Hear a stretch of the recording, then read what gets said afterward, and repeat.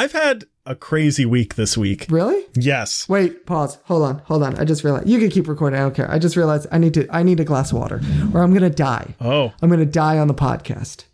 Actually, should I not get the water then? That would be good entertainment. It would be good entertainment. All right, hold on. Wait, I do need it. I need water. I'm going to die. Okay, I'm going. Christopher.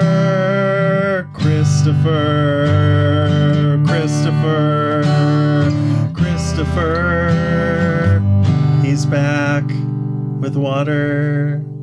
So, Andrew, I was sitting here and I was just thinking, what has Andrew's week been like? Okay. Did you figure it out? And then I thought, probably bad.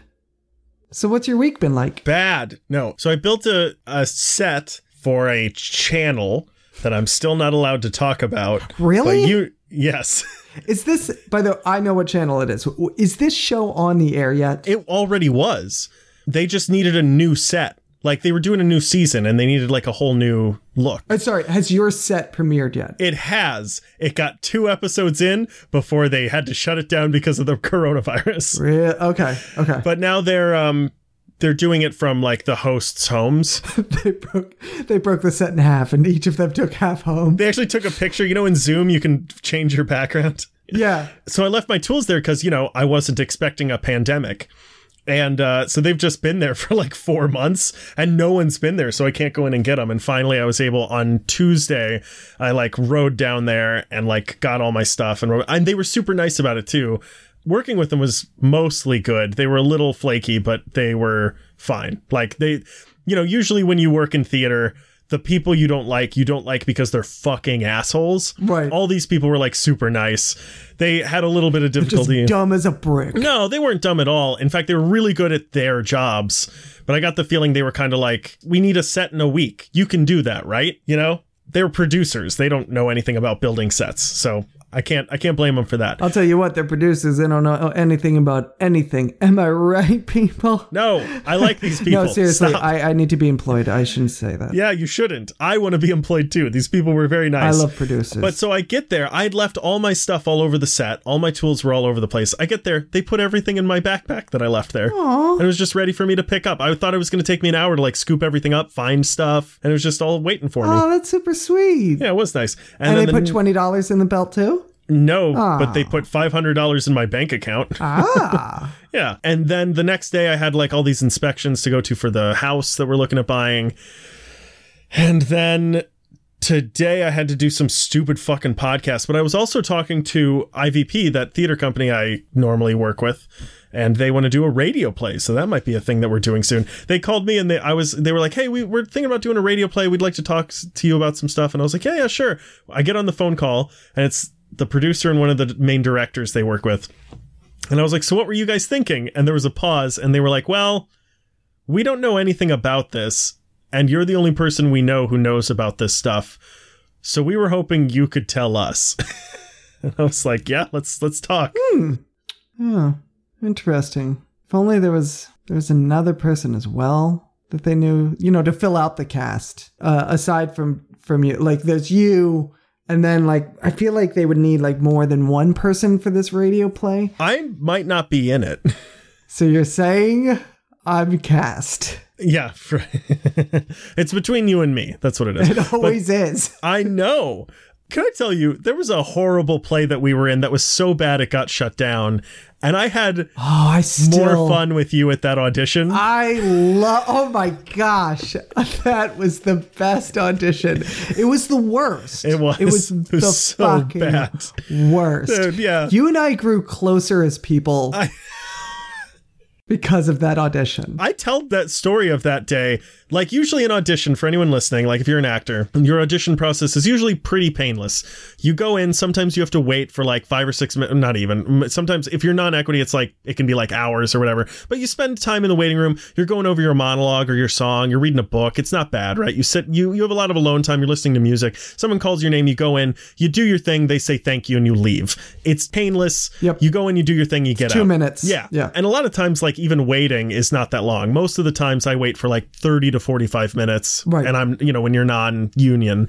And if you're union, you set a time and just show up, do your thing. I literally will just like, there are times when I literally just walk in and I'm like, do you have any time? And they're like, well, you could go right now. And I'm like, all right, cool. There's a separate list, right? Yep. There's a union list, which is usually a much smaller list because you have to pay dues and you have to do union work to get in. It's a whole thing. Right. And then there's non-union lists, and those build up because most people are not union.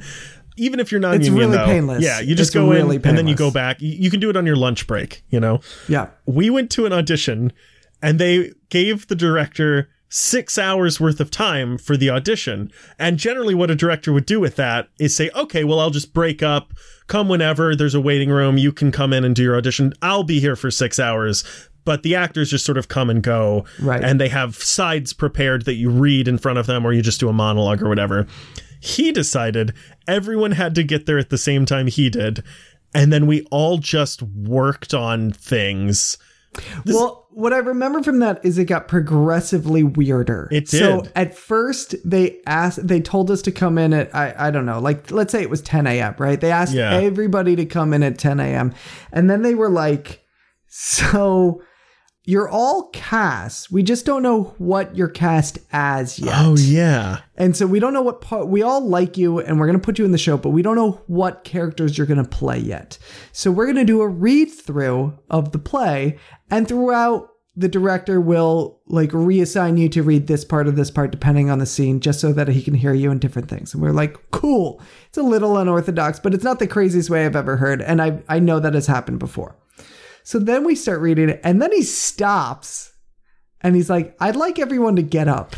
Well, wait, though, because before we even started, he led us through a warm-up. Oh, right. We're in this, like, giant, like, it's got to be 2,000 or 3,000 square foot room. It was like a ballroom. Yeah, it was. It was like a ballroom, or like a ballroom. like a room you'd have like a panel at Comic-Con. It was a huge room. Yeah. And he had us go on opposite walls and yell lines to each other as part of the warm-up. And he also was like, I don't really know how we're going to do this, but why don't we just read the script? We'll just read through the whole script, and anyone who wants to read any part can read any part. Yes. And he was like, genders don't matter. None of it matters. Just pick something and read it. And then we started doing that. And then he was like, yeah, let's all get up. Let's all get up and move around.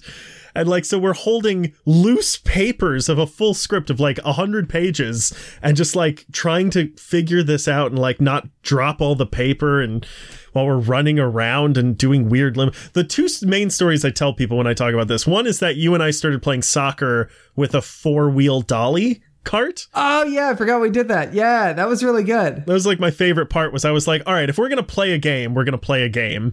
We're gonna play a fucking game right now. And the other one that blows my mind is there's a scene in the script. I know exactly what you're gonna say, because it's the exact same thing for me. It's a play about a photographer, and one of her most famous photographs that she was doing before she got famous, like she was doing commissions for people, and this one guy wanted a picture of his horse, and he wanted it to look very regal. And so and it's a funny scene. This woman who's like trying to make a living as a photographer is talking to this like idiot who's a part of the 1% who like owns a bank because he wants a picture of his horse in the bank. And he's like, I want it to be super regal, the most regal horse. Imagine Donald Trump. He's just like, I want it the best, the most regal. I want it so regal. I want this horse. And she's like, okay. And eventually it's like, what's the horse's name? And he's like, Gerald or whatever. And it just like keeps going. The director stopped everything and said, I want you all to move around the space. Let's all try to be horses. Walk like a horse. Imagine what it would be like to be a horse. And we're walking around this giant room, this like conference room in Midtown Manhattan, pretending to be horses. And he goes, I'm going to put a chair in front of me, and I want every single person at some point in the next 10 minutes, one by one, to come up, stand on that chair, and give their most regal pose as a horse. And I'll pretend to take a picture with my hands, and I'll go click, and that'll mean the picture's done, and then you can move on. And that happened for 20 minutes, probably. I mean, that went on for a while. It went. I'm trying to remember if I tried to do the picture thing as quickly as possible. It is the type of thing I think I would go like, I would do one of two strategies. I would either go first and get it over with, or try and hold back and see if he abandons this idea before I have to do it. And I can't remember which one I did. But all I remember is he just went, and now let's pretend we're all horses. I remember as well when we started rehearsals for that, he was making us do like manual labor for the theater, like every day. Like moving couches up and down stairs and shit. Yeah. It's so weird. Oh, man. I still miss that show, though. It was a good show. That's another thing. I bring really it up every good. now and then. I loved that show. It's so such a well good written. show. We just, it had some problems. Yeah. That were not script or actor related. Yeah. The problem was not enough horses. Not regal enough.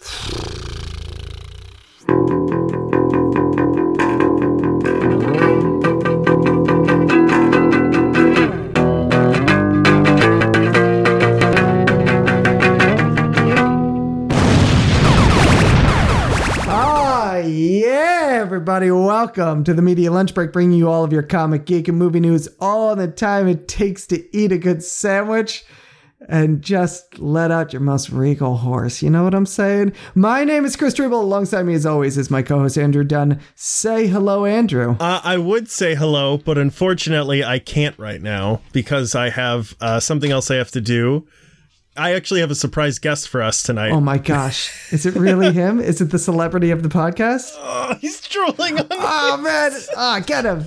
Get him good, Rowan. Hey, bud. Hi, buddy. You want to see Chris? He doesn't know it, but he's your godfather if we die. Really? No. Yay. That's even better. Hi, you. Hey, buddy. Just go ahead and hit all those keys, bud. Go ahead. Just slam your hand on them. He has been knocking coffee out of Melinda's hands lately. Nice. Excellent. Do you want to say anything to the throngs? We have over 3,000 people on Twitter now, so the masses are waiting. This is your address. Go. Oh my God, the cats are trying to get in. All right, take him. I love you, bud. I'll see you in the morning. Save us from the cats, Rowan. Oh, there he goes. Night, bud. This is taking a long time. You're gonna go save the day because you're Iron Man. Do does whatever an iron can. Friends of ours. Friends. Got him for... I think you were at our baby shower, right? I was at your baby shower. Friends of ours who weren't you, because you're not as cool, gave us these like sticker ties to put on him for every month. Like 1 month, 2 months. That was me. I gave you those. I don't think so. No. Yeah. You don't even know what I gave you, do you? A book? That was me. Yeah, I did give you that book. Yeah. I was wondering if you knew that. There are some items we don't know. Like there are some things, I forget which ones. 100%. That happened to us Yeah. too. There's some that we were like, I don't know who got us this, but he loves it. Thanks. Yeah. Sometimes shit would come in the mail and we're like, oh, yeah. Who sent this? Because yeah, it's like Target or like from Amazon or whatever. And they're like, great. But they got him these like stickers that are superhero themed. Cool. So like the first one was like Superman 1 month, Batman like 2-month old, and then Spider-Man, and then Iron Man. And he's only 4 months now. I don't know what the next one is. I don't remember. So what Melinda decided was we should watch those movies. And like when he turns a new month, we should watch a movie of whatever tie he has for his photo shoot. Right. And so we had to catch up. So we watched Man of Steel, the best Superman movie, Dark Knight, the worst Batman movie, Spider-Man Homecoming, the only Spider-Man movie, and Iron Man 1, which was the last Marvel movie. Yeah. One of those things was incorrect. So were the others. You're talking in riddles now, man. Look, man, I'm tired. I'm covered in sweat. Some of it's your own. I'm covered in my sweat and someone else's drool. Could be worse, could be the other way around. I'm losing it, man. Yeah. Could be worse. Could be raining. Then should we get this shindig started and start talking about what we're supposed to be talking about today? I don't even know today? what we're going to talk about. Andrew, Umbrella Academy, Season 2. It happened. Came out. We've been waiting for it. It came out. We watched it. What did you... This is the thing on everyone's lips. And by everyone's lips, I mean my lips and your lips. And mostly my lips. But I'm going to make you talk about it for like 30 minutes. So, did you make it all the way through Umbrella Academy Season 2? I did, yeah. All right. Excellent. So did I. So, before we get into this, we'll say it up front. spoilers for Umbrella Academy Season 2. If you have not seen this, Yes. stop this now, go watch it, come back to it, because we're going to talk about it all throughout. We're going to spoil the shit out of this. Yes. All do you want to talk about the plot? Do you want me to talk about the plot real quick? I can talk about it if I remember it. You could kind of sum this up in one sentence, basically. Oh, then you do it, because I could not. Okay. The Umbrella Academy is back. They got trapped in the 60s at the end of last season, and it's the apocalypse all over again, and they have to stop it all over again. That's pretty much... I guess that is it, yeah. Yeah, that's pretty much it. That's pretty much They how it Force goes. Awakens it. Yeah. So what did you think of this? How do we feel about season 2 as a whole before we really get into it? So most of the fan reviews that I've seen of this like the second season a little more than the first one. I'm the opposite, I think. I think it's... Okay. I put a lot of weight into the creation of something, like the creation of characters. And I know that, like, they sort of didn't do that because Gerard Way did that. Right. Because he wrote the comic that it's based off of. But they still sort of created these characters, including the actors. Like, they made these things come to life. And then once you have it, it takes a lot more to impress me after that because you've done the groundwork. The novelty is worn off. People used to get, like, so upset with me because I think Empire Strikes Back is the worst of the original trilogy. We're going to get tweeted now. I know. But because, like, I love Return of the Jedi so much. We're going to get tweeted even twice as much now. It's not as good as The Phantom Menace. Oh, well, you're fine. But I put a lot of weight. The reason I actually don't think A New Hope is better than The Empire Strikes Back, but it's the creation of Han Solo and Obi-Wan Kenobi and R2-D2 and C-3PO and fucking Darth Vader. Like, you created these characters that went on to live in merchandise and external stories and right. on and on and on for a movie with a budget of like $2,000. You know, I give that a lot of credit. Right. And in the same way, the first season does a lot. Man, there's so much that happens in the first season, and there's just, I feel, less in the second season. It's less condensed. It's more spread out. Yeah. It's less go. What's happening over here? Okay, now we have to go to this thing. What's happening? There's a lot of, like, everybody's doing their own thing, and we're just sort of checking in with where they're at, you know? Yeah, I agree with you. I mean, look, I really like this season, but it did not... I was trying to think about this, and as I was watching it, I was like, I'm not feeling the excitement that I felt from the first season. And I think that's what it is. And this is, I can't even say that this is a fault of the series. It's just what happens naturally. Season 1, I had never read the source material as well. So I was going into season 1 like, this is completely original to me. And then season 2 comes in, I'm like, okay, I kind of know what to expect. I know who these characters are. I've grown to really like them. I do want to watch them further. But like, I had learned to kind of expect the unexpected. And so therefore the twists and turns, while I didn't see them coming, while I didn't feel they were telegraphed, there wasn't really there weren't a lot of moments where I was like, oh shit, like there was in season 1. You know, even the final episode, which I thought was really great. I remember the first season episode, or the first season finale. I was like, edge of my seat. I don't know how this is going to turn out. I don't know how they're going to get out of this. This is crazy. I will say this. This is one thing I really appreciated. It's an easy transition into season 2. And a lot of times with Netflix shows especially, like I feel like I have to go back and watch season 1 all over again just so that I can remember all the things that happened to set up season 2.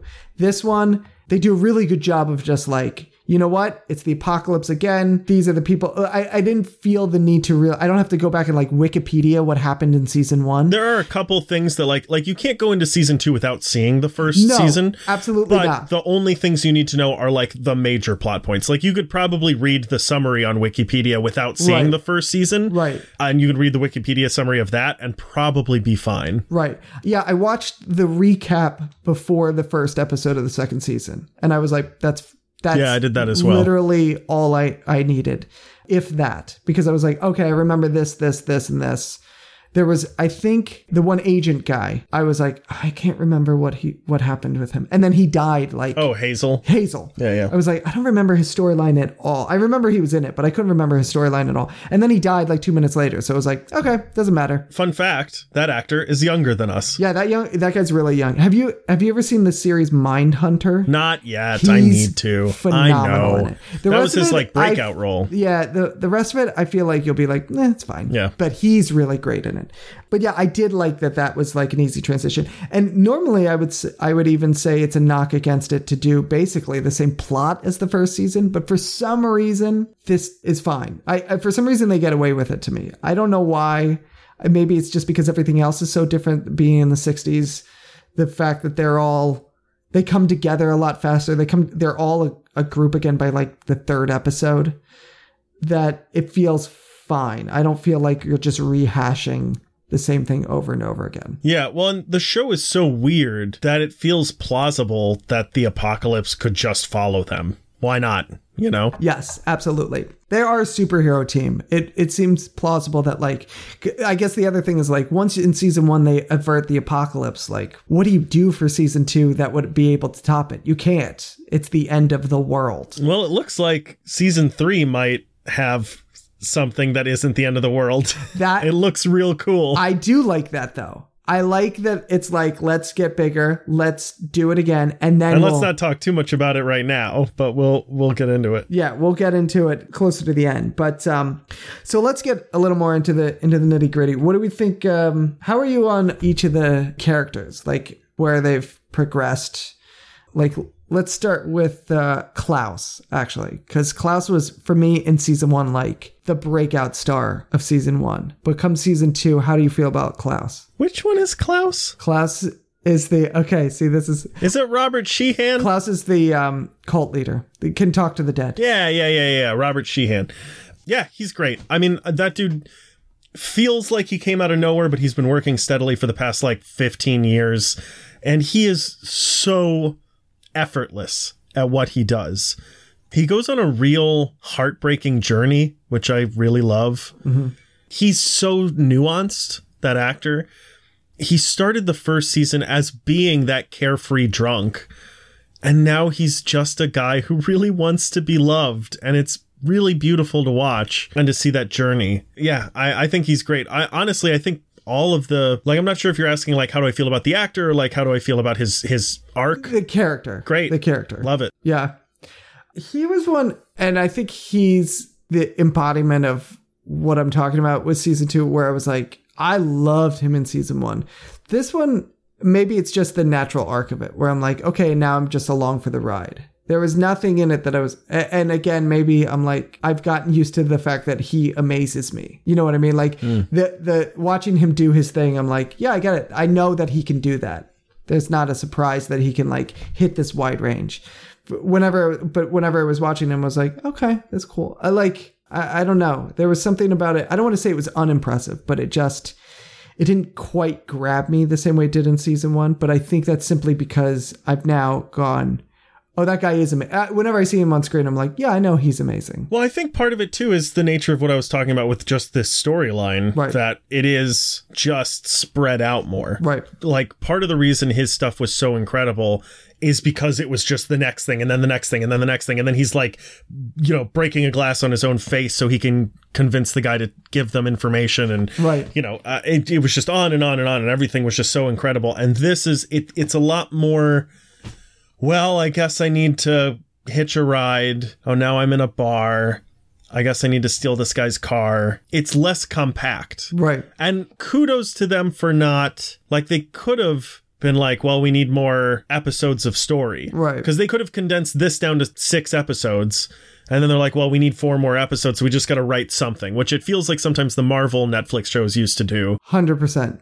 Yeah, there was the mid-season filler. Right. And instead they were just like, well, I guess since we have this episode obligation, we have to just sort of stretch it out. So kudos to them. I think that's a better move, but it does feel, every character feels like they're sort of just existing for a lot of it. Right. Was there any, like, Diego, wasn't wild about him. I wasn't wild about him in season 1. At least that I do like that they kind of gave him a little more. I like that where they took his character. He's still not my favorite. I'm not wild about. I don't like his like obsession with killing Lee Harvey Oswald. It's very strange. Really? Well, no, but to me that makes sense. To me, because he's the only one who continued being a hero. Right. So why doesn't he kill every murderer? I think he's like, well, I'm a crime fighter. This is one of the biggest crimes in American history. This is like the Declaration of Independence for Nicolas Cage. Exactly. This is his Declaration of Independence. Lee Harvey Oswald is Diego's Declaration of Independence. He's like the number one highest hated criminal murderer. Exactly. Yeah. And he's like, I have to stop. If I was brought back here for any sort of a reason, if I've quantum leaped into this moment right now, it's for this. It's to stop the Kennedy assassination. I guess. But yeah, I mean, again, I'm not like crazy about his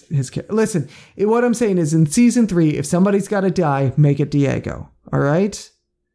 Write that down. Somebody write it down. Andrew, did you write it down? Yes. Great. Okay. I'm trying to think of it. I mean, I kind of don't want to go through like every character individually, but I still love number 5. That kid's fucking phenomenal. Aidan Gallagher, he's real good. That kid is amazing. Yeah. I did not like the like weird, oh yeah, by the way, when you get too close to your future self, you start farting and sweating and scratching. I was like, why? This is such a strange sort of humor to have in this show. You know, it felt like they could have done something weirder and less like, oh, this is a Cartoon Network joke, ho, ho, ho, ho, like SpongeBob or whatever. Right. I like the idea of like, okay, there's a series of literally like physical ailments that happen because maybe you're too close. Yeah. And if something happens anatomically. I would rather it have been like you start warping through time and they like do some sort of weird CGI thing. Even if it looks kind of bad, it could be a small thing where like his cheek just starts like moving or whatever, you know? Or even that they start to, two objects that are that close from two different times start to equal out. Oh, sure. Start to age, like phase. So 5 starts to become older. Yeah. That guy starts to become younger until they're going to merge into one being. That would be interesting. Yeah. Yeah. I mean, I did like the manic. Right. I like that part. Yeah, that's up. Yeah, the farting and stuff like that. I'm like, I guess, sure. It was weird. Yeah. I don't know what that was about. It does feel out of humor for this show. Yeah.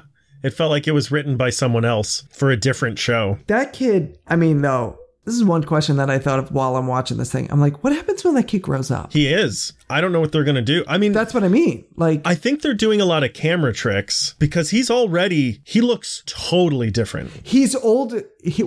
I know he's older than he already plays. Yeah. Not by much. I think he's like 16. But not by much. But I'm like, that kid's going to grow like into a 21-year-old at some point. Well, but that's the thing is he's like, let me look up how tall he is. Okay. Because I think he already is.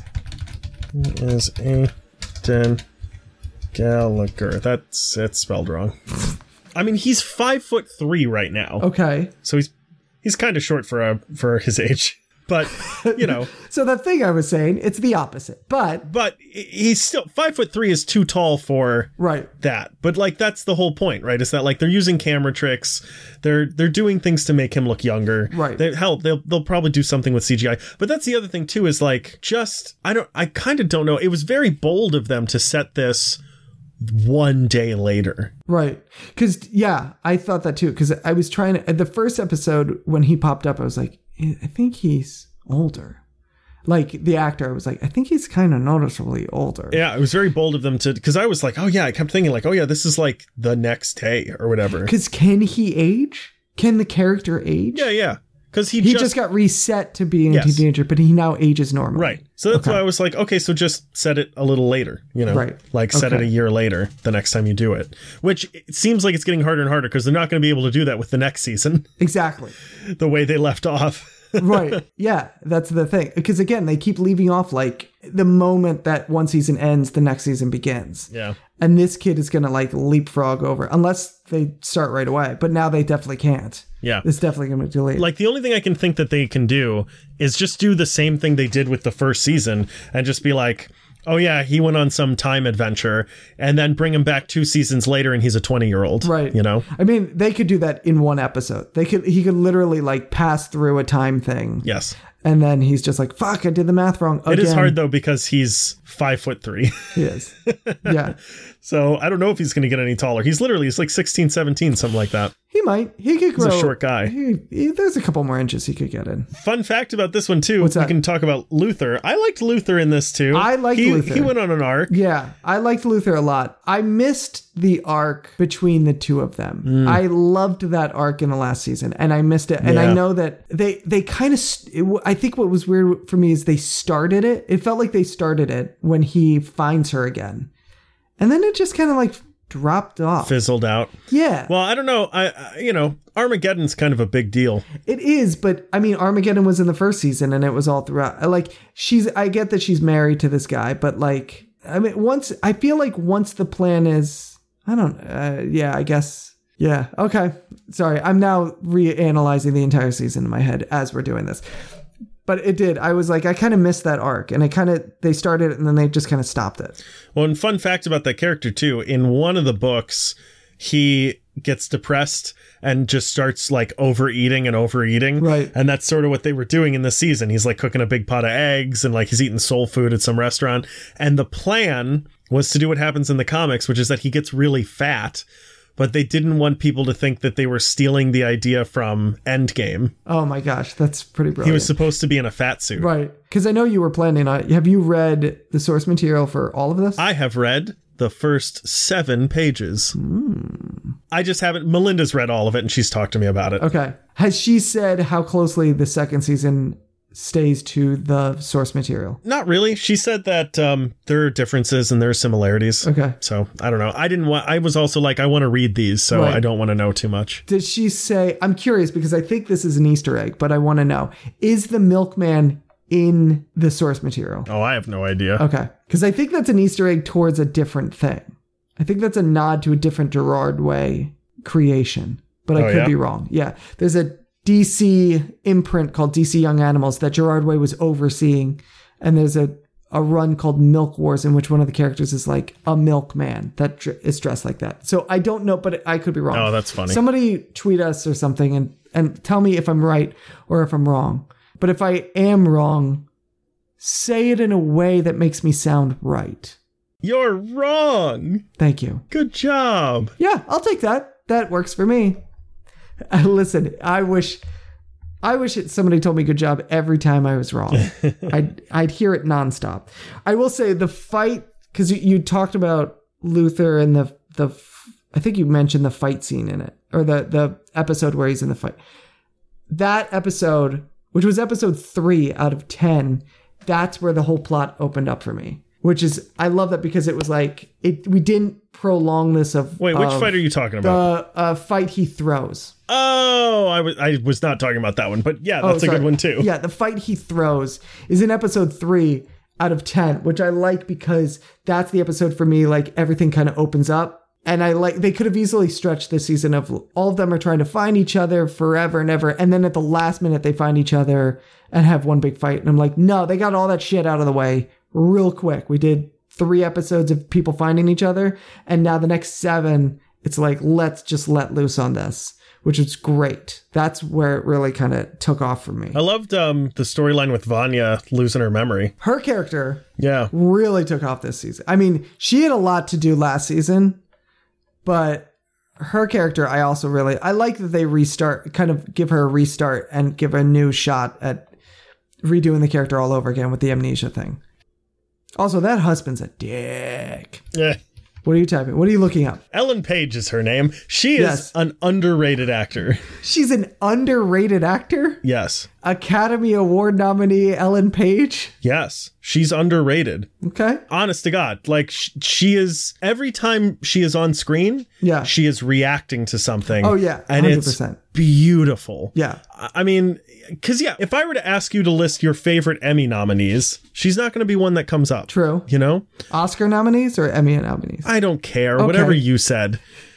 That would explain why she wouldn't come up, I guess, if she hasn't been nominated for an Emmy. Yes, it would be. But I do think she's underrated. Like, I think she was like America's sweetheart for like 4 movies. For Juno. Yeah, Juno. She was in X-Men. What else was she in? She was an X-Men. She had other really big... I forgot she was an X-Men. Hell yeah. You're right. She is underrated. She is. Because I forgot you didn't she was even an remember X-Men. her. Exactly. What other movies has she been in? Let me look. Because there were like a handful. Inception. Shit, she is in Inception. Right. She is underrated. Holy shit. I'm telling you. Hard Candy, which was like one of her first ones. That one's fucking insane. Is it really? Do you know what Hard Candy is? Yeah, it's like a jawbreaker. Hard Candy is a movie about... She plays a child in it. And she's kidnapped by a child molester who plans to rape her. And instead, she breaks out and cuffs him and tortures him for the rest of the movie. I do know this movie. I mean, I haven't seen it, but I've heard of it. Evidently, she was in Trailer Park Boys. Who wasn't? I was in Trailer Park Boys. Like 10 episodes. But yeah, man. I mean, Hard Candy. What else? X-Men, Juno, Smart People, Inception, Super. So yeah, and then she just sort of stopped. Yeah, then she was just in some stuff here and there. I think she was sort of a child star. And then when she was an adult, people didn't know what to do with her anymore. Right. And she's so good. She's amazing in this. Yeah, she is. She's phenomenal in this. And she's also the only person in the cast shorter than number 5. Which is why they don't have a whole lot of scenes next to each other. She's so little. She's so tiny. I love the scene where they are driving and they drive past each other going opposite directions and both look out the window like, what are you doing here? That was, yeah. There's a scene with Vanya. This is my only real big problem with the show. Okay. There's a scene with her that makes no fucking sense. And it's, I think, the end of the second to last episode. She asks them all for help. She needs to go do something. She needs to go save someone on the farm she's been staying on. And everyone's like, no, man, we got more important stuff. And she looks at all of them individually and they're all like, sorry. Or like number 5 is like, no, I'm not helping you. And like the rest of them are like, sorry, I wish I could, whatever. And so she goes and gets in a car. And then all of the Umbrella Academy gets in the car with her. And they're just like, yeah, we're going to help you. And I'm like, what changed? Yeah, that was... Because at first as well, the first person who gets in the car with her is Klaus. And he's the only one who didn't say he wasn't going to help her. He just sort of gives her a look. And I legitimately, before he gets in, I was like, man, I thought for sure Klaus would help because he's such a like warm soul who would do anything for anyone. Right. And then he gets in the car and I was like, oh my God, we're going to have a split off where Vanya and Klaus are going to help this and the rest of them go on this crazy adventure. And then it was like, no, we all just changed our minds because we're a family now and we love each other. And I was like, yeah, there was a kind of that feeling of like, did I look away for a second? Yeah, did I miss a scene? Did we lose a scene? Yeah. Was I on my phone or something? Yeah. I mean, it didn't bump for me as heavily as it did for you. It was a little bit. I think maybe it didn't bump for me because I knew we were getting to the end of the season. So I'm like, okay, this is the moment that I'm expecting it to be. Yeah. I don't think it's terrible. Like, it didn't really, like, bump that bad for me. I think it's the worst part of a very good season. But I was also like, you could have saved 8 seconds by just having them all look at each other and be like, yeah, we're a family. We should do this. And then all getting in the car together. Yeah, I agree with you. Absolutely. There was no reason to do that other than to, like, try to tug at our heartstrings or something. Just to cement home that they are now once again a unit. Which, well, no, you could have done that anyway. What they were doing was trying they were trying to make it so that you were sad because she's going to go on her own. And then, oh no, she's not. She has a family now. Yeah, but that's what I mean. You like really cement that by the down and the up. Sure. The down and the up. That's an industry term. Yeah, who else we got? Allison. Allison is fine. She's, I think, the biggest victim of, well, we're just sort of rolling along with whatever's happening and like the things. Yeah, they could have given her some real cool stuff to do. Like the things that are happening with her kind of out of her control. Right. Sort of like she could control them, but she chooses not to, except for a couple times. And even then it's not right. It's like to burn a guy's hand. Well, that's the thing is that her storyline, even more than like Diego's, I'm going to stop Lee Harvey Oswald. You want to talk about putting a character in a situation to make genuine change, like, and have the ability. Sure. I know where you're going with this. But also having that storyline. Now, I don't remember when they were shooting this, so it's a little different, but having that storyline now in this moment, like that could have been something really special. That could have been something really meaty. And I feel like... But that's the way that arc would play out. First of all, she would be assassinated immediately. But also, like, so, like, if you look into the future of that playing out, it doesn't work because, like, the government would just, like, focus on her and send a SWAT team to shoot her. But also, when you're looking at her past, like, the whole reason she lost her first husband is because she used her power too much. And the reason she used her power too much is because she was around people, because she already was using her power too much, and she was using it to, like, get fame, and, like, she's always around these superheroes who all use their powers all the time, and she's like, all right, I can do it, and then she does it too far. And so in this one, it only makes sense that she's trying to make a new life for herself without doing it at all, which I think worked. I'm not saying use the character to just go, like, well, fuck it, I'll just use my... I think there's real conflict there. I think that... And maybe it's just the amount of time that they didn't give that storyline to really play out. But I think that they didn't mind that for all of it that it could have been. Like, they kind of do have I think the storyline is the right storyline. I think they could have taken it further. I think they could have, spent more time on it and really made it something special. Right now, it's just like this storyline that's just for this character, and you kind of go through, you know what I mean? Like, there wasn't that's a bit extra. It doesn't feel like her storyline would have been any different without her in it. Thank you. Yes, absolutely. Like, if she wasn't there, they still would have done that thing at the diner. Right. Like, there still would have been a riot. And the results would have been same, everything like that. Yeah. And that's what I mean. I'm like, this is a character, and I'm not saying like she would have become like a civil rights leader because of her powers and used it to that end. I'm just saying, like, there are places they could have gone with the civil rights movement just on a street level and watched her in those situations trying to use those powers. And sometimes it works, maybe it doesn't. You know what I mean? And it's also that idea of like the scene in the original Superman where Jonathan Kent dies. And he's like, I have all these powers and yet I can't change anything. Like, that could have been a really interesting thing. That this movement that they're doing, the force that they're up against, she has this amazing ability to make anyone do anything that she wants. And yet, she still can't stop this onslaught. She still can't use her powers to change the entire tide.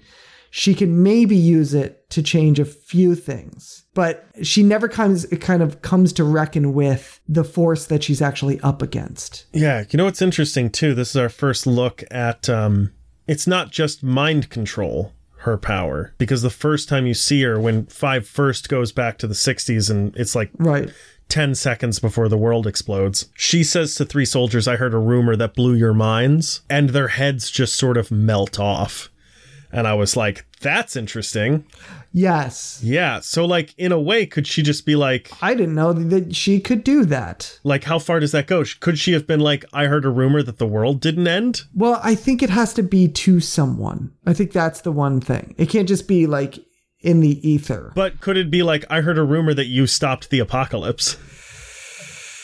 I guess, but that person would then have to do an action that would stop the apocalypse. You know what I mean? It's kind of like right when they say the T-1000 can't become a gun because he can't do the moving parts of it. Like, there are too many moving parts to the apocalypse for her to say one thing to one person and then it just shuts down. There's too many variables. I'm very curious what the limit is. Like, That's it. No, I'm 100% with you. I think that was the interesting thing about that first scene, is that also, in some ways, now that I think back on it, it kind of doesn't pay off by the end of the season. Is that first scene, you get a real feel for like the full extent when they unleash all their powers. I think that's the best scene in the entire season. I think it's the best scene in the whole series. Maybe, yeah. Like, it's unbelievable.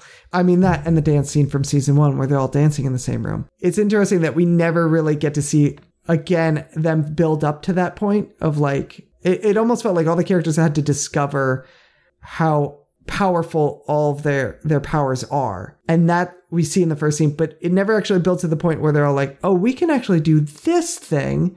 And it pays off at the end of the season. Do you know what I mean? They never have that moment.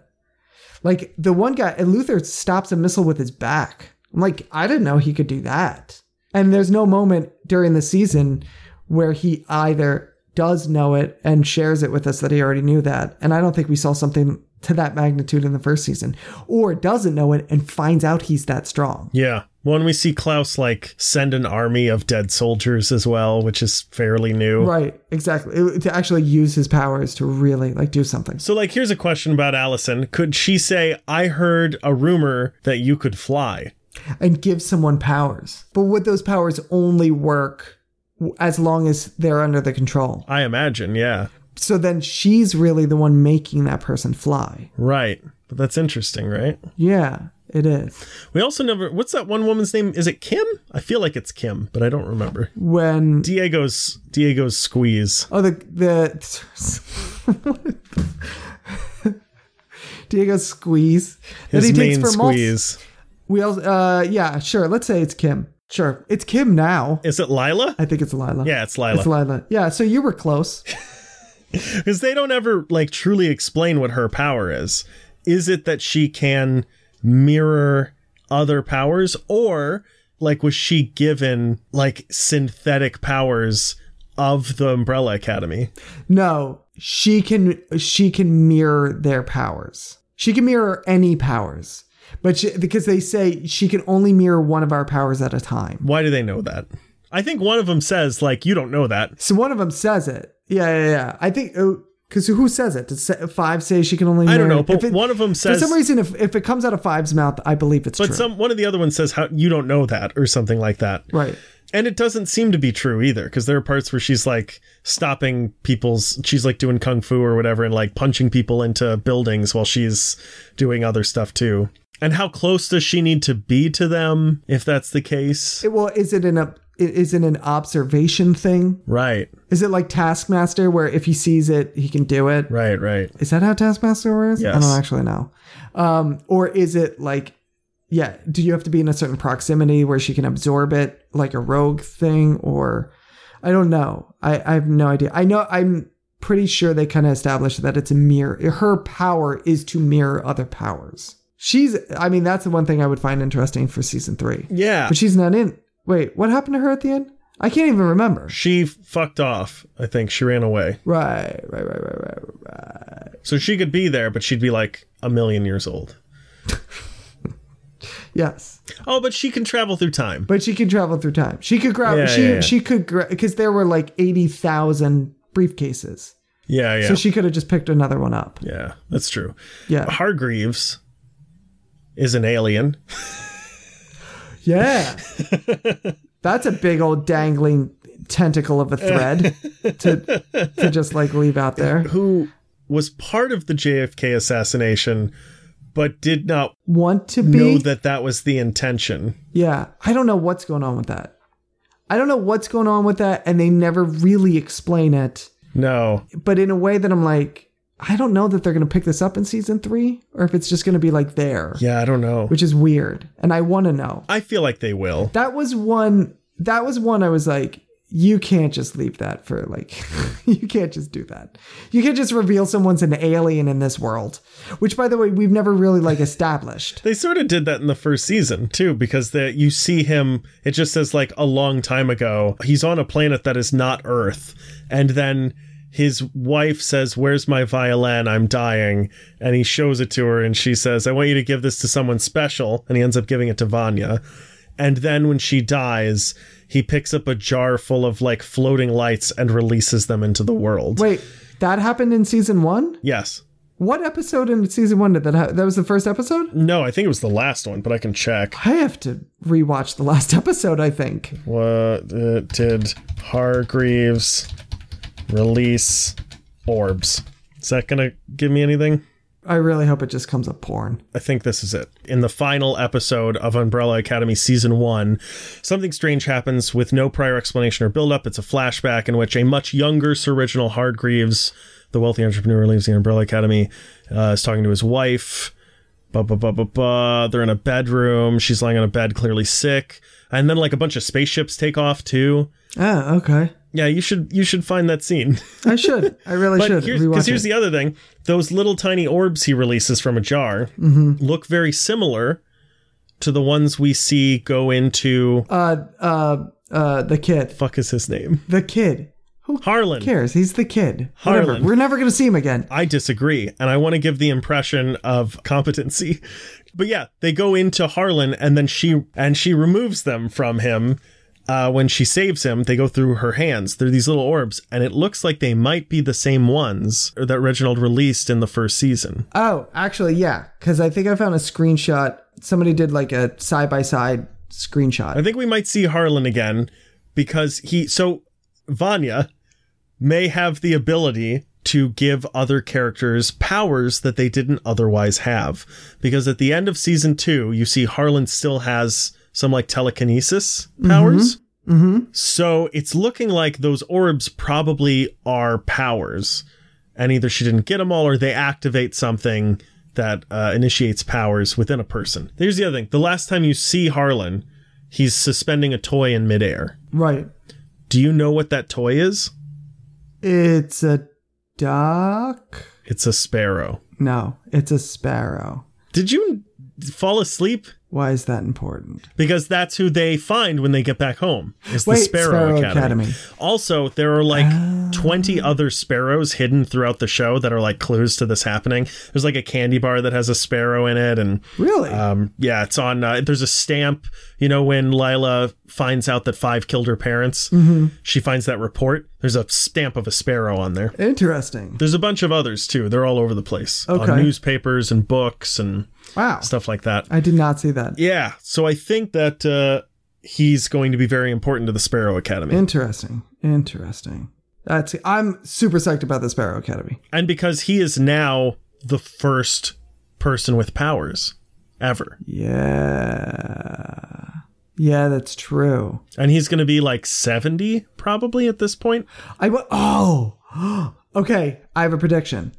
He is the old guy that's in that restaurant when, what's his face? The dad goes back after the JFK assassination. Remember, the dad comes back. The guy with the sunglasses? The guy with the sunglasses. Okay. Could be. I mean, he's dead. Well, he's dead now. He's dead once the dad kills him in that moment. I don't know. That seems a little too specific for me. I think it's more likely that he will just be like either the main villain or a person who founded the Sparrow Academy. But you're right. That guy, by the time they get back to the modern day, to 2019, that guy would be that right age. And then they also say that group tends to meet. Oh no, that's the board, isn't? That's a different group. That's a different group, yeah. It's too many groups. Yeah, I think that guy is just supposed to be some no-name guy. I don't think he's going to be anything. I think it's more likely that he will be either the villain of the 3rd season or he will be like a guy that Reginald worked with because he was looking for people with superpowers and found one. Right. You got anything else before we move on from this? The fights with Luther in the like cage fights really felt like they were ripped off from Sherlock Holmes. Yeah. That's the one. I was trying to remember the director's name, but I can't remember it. Guy Ritchie. Yes. Thank you. Yeah. I can see that. I could see that. I still liked him. You guessed it. So you must have been able to see it. Until you said it in this moment, I didn't even think of it, but I could totally get behind that.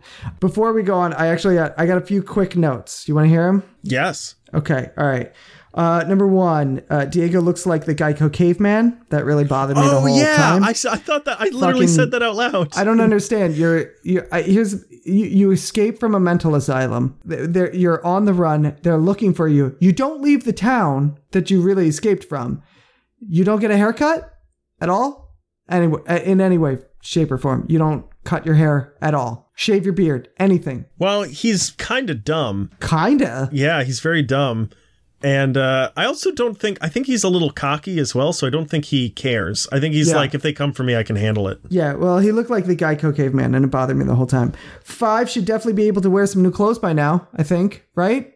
He only has the one outfit? Yeah, but I think he's a little off as well from living in a post-apocalypse for 50 years or whatever. True. I think he's very like, what do my clothes matter? What matters is saving the world, that kind of thing. Yeah, although he says the whole thing is over the course of 10 days. He's been wearing that same outfit for 10 days straight. That's just unsanitary. Is it? Yeah. It just sounds like quarantine to me, baby. Oh, yeah. Here's a little plot hole. Ready? Vanya gets caught with her girlfriend and it gets in trouble for being gay. Yet Luther has been sporting the same modern haircut for at least a year in the 1960s Dallas, and no one is calling him a homosexual. So explain that to me. Well, that may be because he looks like he could break all of them with one finger. That's true. I truly forgot that manipulating objects was Diego's power until the very last episode when he did it with the bullets. I legit thought it was just the knife thing because that's all he ever uses. Well, yeah, they don't really say anything about that, but I guess, is it manipulating metal? Maybe it's a Magneto thing. They never really discuss it. Right, because when they meet Hargreaves in the 60s, when they all sit at that table, yeah, they do a smart thing. I bet it was added later. Like, I bet it was a reshoot or whatever. Right. He throws a knife, yes. It misses Hargreaves and it goes to the right. Yes. And like locks into it dives into like a piece of wood. And I wonder if they added that in so that later you wouldn't be like, wait, how can he move those bullets? But the thing is, like, he only ever uses knives. So I legit thought he was just like, even though that was an improbable turn in this world, I believed he is able to throw a knife and make like it do a boomerang. That. Exactly. Yeah. I never thought that he could just like move things with his mind or whatever it is. I totally forgot that was his. I did not even know it. This is my last thing. The actress who's playing Allison is auditioning very hard for the role of Storm in the next X-Men movie by wearing that outfit in the last episode. She might get it, though. Oh, man. She would be really good, too. Oh, we also didn't have, what's, God damn it. Why did I close this? Why did I close that page? What's her name? Ireland. Something Ireland is her name.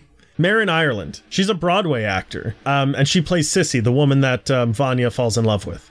Right. And she's very good in this. Yeah, she's great. I got to see her on Broadway in The Big Knife with Bobby Cannavale and Chip Zien. Oh, and Richard Kind was in it as well. He was the villain. Ooh. It was very good. Nice.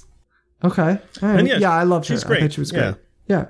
I mean, overall, I like this. I like it a lot. I really enjoy it. I'm excited for season 3. I'm glad they're done with the apocalypse. I'm over the apocalypse. Yeah, for now, until they're like, we're here to stop an apocalypse. The Sparrow Academy is here to stop an apocalypse. Well, the Sparrow, I feel like they're going to be like, it's us versus the Sparrow Academy. And then midway through, they're like, it's the apocalypse. We have to team up with the Sparrow Academy. My guess is that it's going to be that, but instead of an apocalypse, it's going to be some sort of bad guy. Yeah, which is about time. We need a villain. We need like an actual villain. Yeah, yeah, that's true. There's a lot of complicated characters, but there haven't really ever been any villains. Right. The one guy, the dickhole from the first season who was dating Vanya. Yes, but it'd be nice to see like, this is the Sparrow Academy's arch enemy. Yeah, and that is in the comics. Like already I've gotten, I told you I'm like 7 pages in. Right. It opens with like a dude in a mask wearing a tuxedo who's trying to convince Vanya to help him blow up the world. Right. And I'm like, we need just that's a villain. A mustache twirling villain. Let's throw it in. Because that's the only thing that's stopping from really making this world real to me is like they have this history of being a superhero group, but unless they have actual costume villains that go with them, they just were stopping bank robbers the whole time. Yeah. And I think of the lessons that can be learned from the second season, the biggest one is that if you need to fill more time rather than stretch stuff out, just put a camera on Robert Sheehan and make him do something. Yeah, just give him a dance break. Have him do some funny stuff. All right, you want to do reading assignments? Let's do it, man. Let's do reading assignments. All right, so you gave me a series of videos. It really boiled down to one video, but there were a couple of intro videos from a YouTuber named Jenny Nicholson. Jenny Nicholson has been, she worked for Screen Junkies, for the website Screen Junkies, and then she started making some YouTube videos. Her breakout one was one that you actually gave me, which was called Pitching Suicide Squad. And then she's posted other videos as well about Star Wars and most of the stuff that we end up talking about on this podcast as well. And she started posting those in 2011, and then she didn't really gain traction until about 2016. And then she also, and this is going to play heavily in towards the main video that you had me watch, she started her own My Little Pony parody web series called Friendship is Witchcraft. she even admits like that's probably not what she's most known for at this point anymore, but it did definitely help gain an audience with her. You gave me a series of her videos, the main of which was basically the history of bronyism, which is, for those of you who don't know, bronies were grown men who liked the show My Little Pony, which spawned this entire audience and culture that was rabid both online about the show and kind of developed its own entity and they started to have cons and things like that. And she kind of, in that main video, goes through not only the history and where it started, but also kind of its downfall. I'm going to break this down. I'm going to break this down into two different branches. One is going to be just kind of my thoughts on Jenny Nicholson's videos and kind of those, and then my thoughts on Brony and the Brony video and the storyline that is BronyCon and all of that stuff, right? So the videos that you sent me the pitching Suicide Squad one. You sent me the Porg one.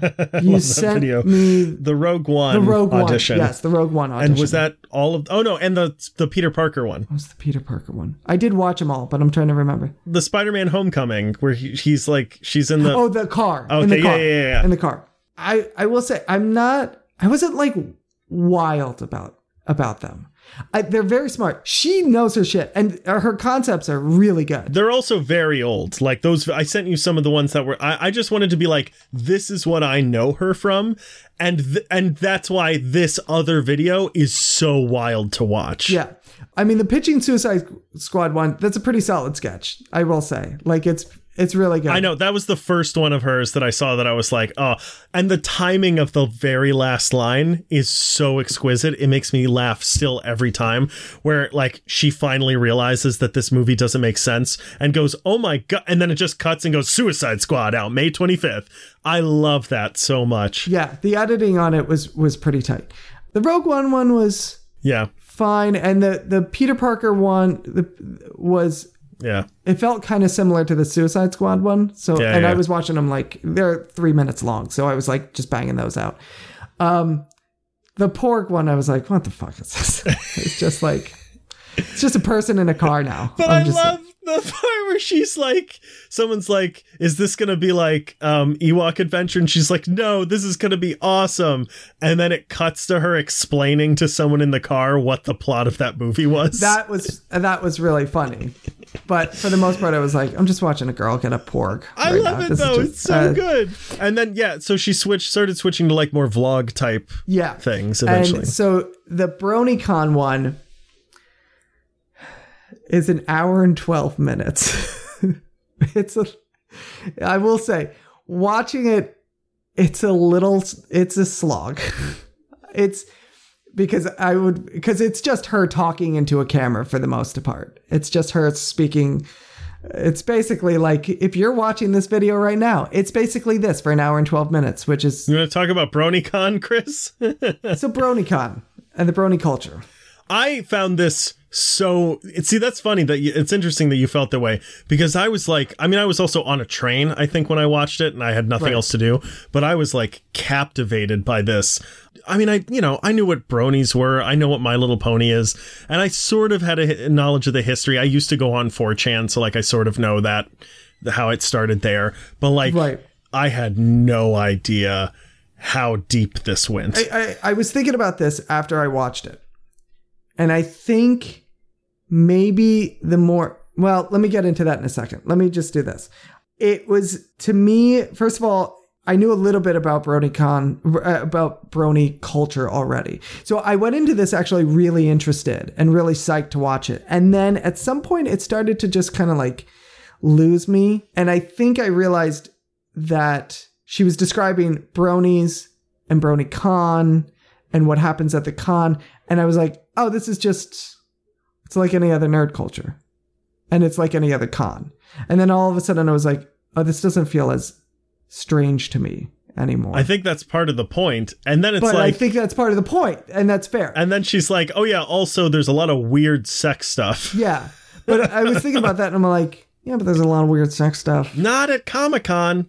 You can't buy... no, man. You can't buy the weird sex stuff at Comic-Con. Yeah. I will give you that. But like... And it's weird that it's My Little Pony. Oh, 100%. And they're able I'm to not sell this disagreeing with that section. I was just blown away by like the part where... Because there are a bunch of parts where she cuts in video or whatever. Right. And there was one where she's like at the convention and she's like, oh, look, body pillows. Oh, yeah. Oh, look, and she's more like body going pillows. through that. Yeah. Oh, look, more body pillows. I think maybe the saddest part is that none of that surprised me. Like she said it and she's like, there's this whole sex thing. And I was like, yep.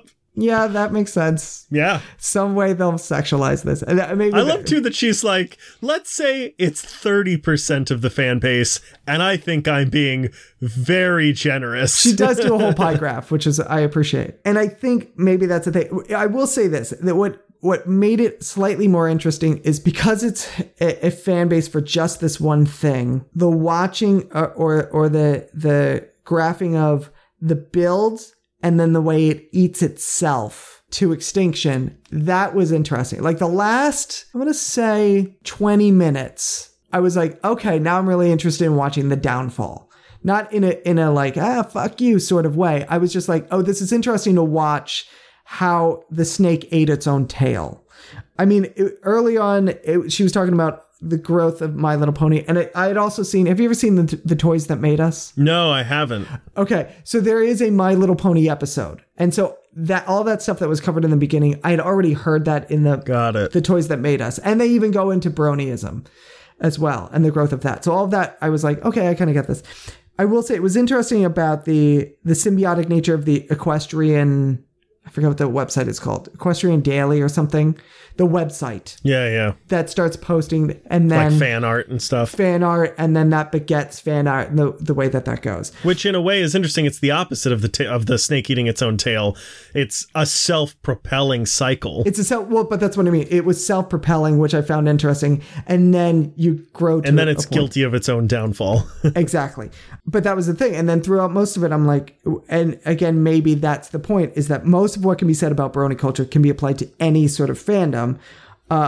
What I will say is interesting and different is that the wide gap between the product and the audience type, that's what makes it unique, is that the product is a children's show and the audience that is consuming it is so far from that.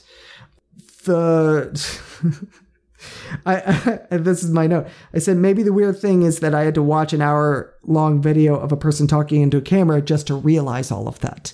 Is that's the only weird thing of it. I will say, Horse Famous is fascinating to me. It's right, yeah. Horse Famous is where it gets a little out of control. When she was talking about sharing a green room with like Tara Strong and people, I was like, oh, god damn. Yeah. Horse Famous is a little crazy. Although, now that I think about it, maybe it's not that far from podcasters.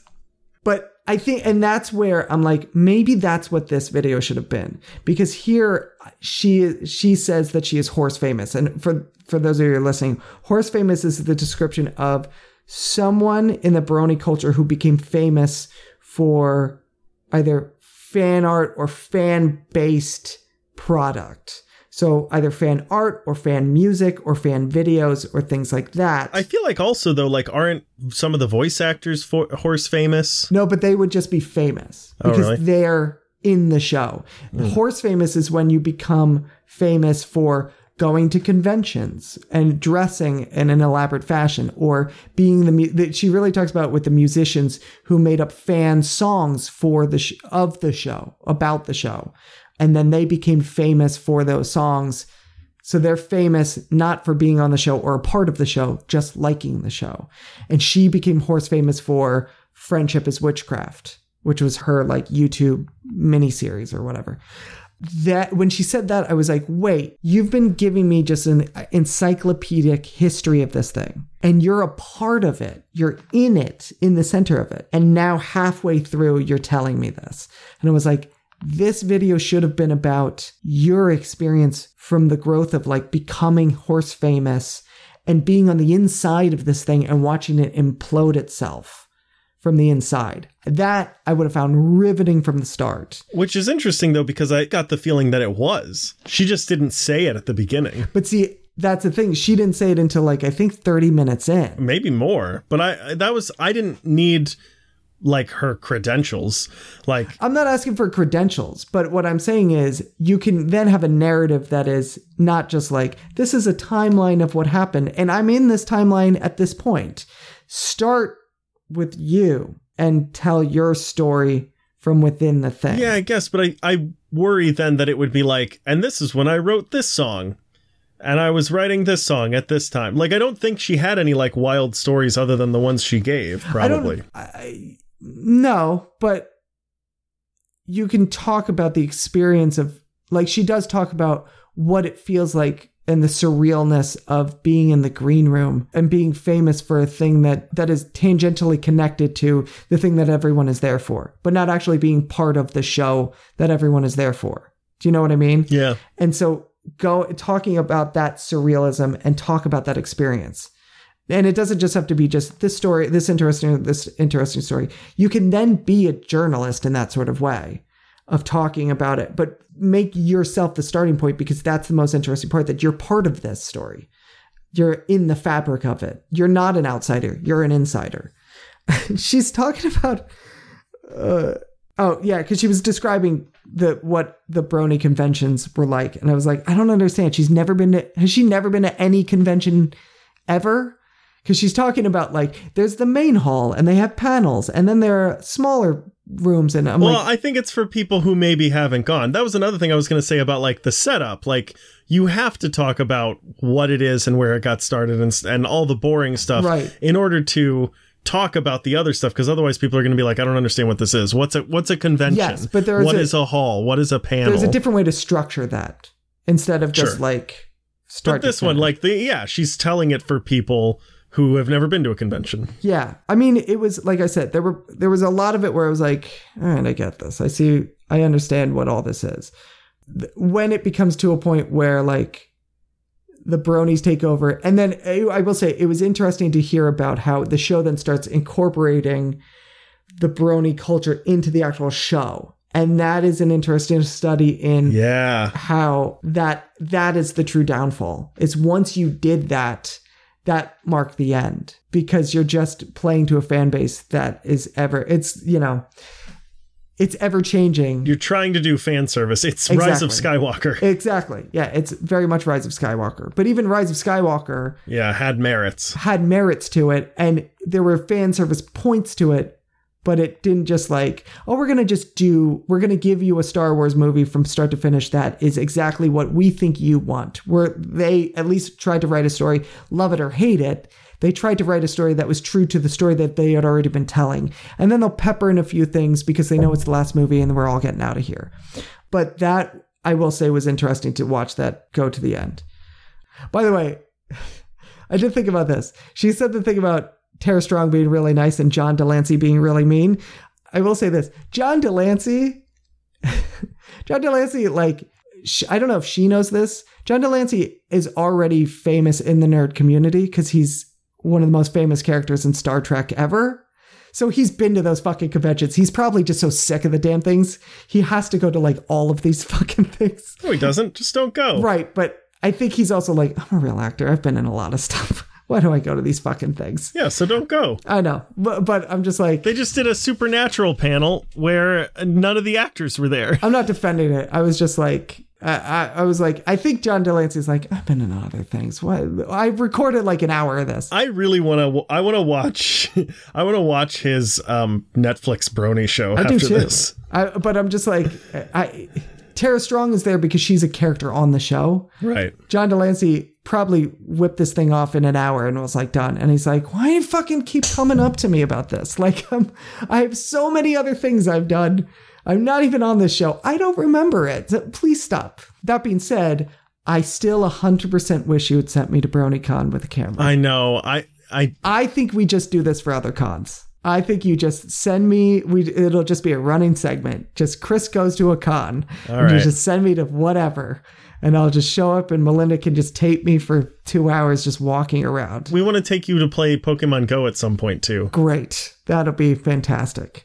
I'll get lost and then be mugged at some point. That's perfect, actually. Yeah. Yep. That's what's going to happen. All right. So it's time to give you a reading assignment. And I'm still not fully certain what I wanted to give you. The first season of My Little Pony. Have you read... I have not. You bought at Comic-Con a couple of years ago the Scott Snyder run on Batman. I have not read it yet. You have not read it. Okay. I'm going to say Court of Owls, which should be the first of the set. Should be the beginning of his run. Let's do that. Let's do Court of Owls. That's what I'm going to give you for your reading assignment. Good. Yeah. Good. Yeah. Good. Okay. All right. That's it. That was painless, right? Yeah. Oh, wait. We have to end the show, don't we? Do we? No, we could just keep this going forever. You can just fizzle out. You just have it fade out. I faded out about 45 minutes ago. Hey, Andrew. Yep. Hey, Andrew. Yep. Hey, Andrew. Yeah. Where can they find us? They can find us on iTunes, on Spotify, on Google Play Music. You can find us on SoundCloud.com/TheMediaLunchBreak. You can find us on Twitter, where our handle is @MediaLunchBreak. You can find us on Facebook. You can find us on the Instagram. You can find us on YouTube.com/TheMediaLunchBreak. And you can find us on Patreon.com/TheMediaLunchBreak, where you can give us $1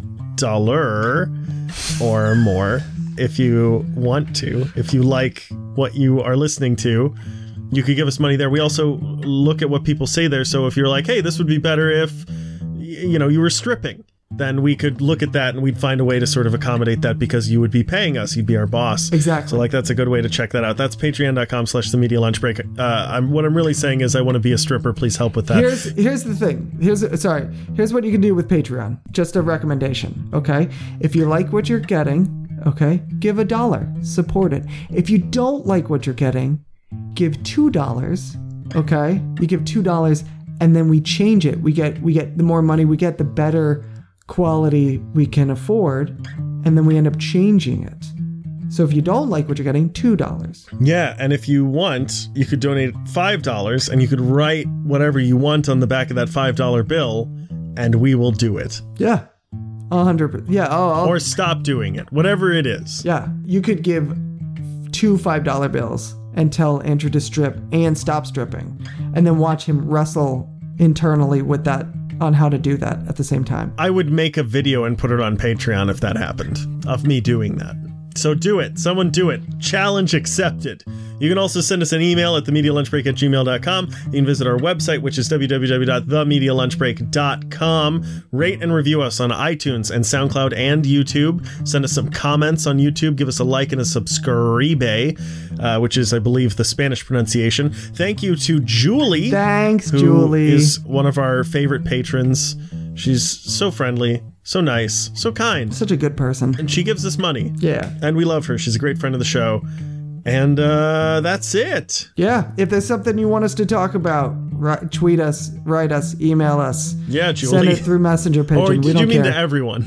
Yeah, I meant to everyone. Okay, but mainly to Julie. Yeah, perfect. Yeah, if there's a topic you want us hear us talk about, if there's a reading assignment you want us to do, shout it out there. Give it out.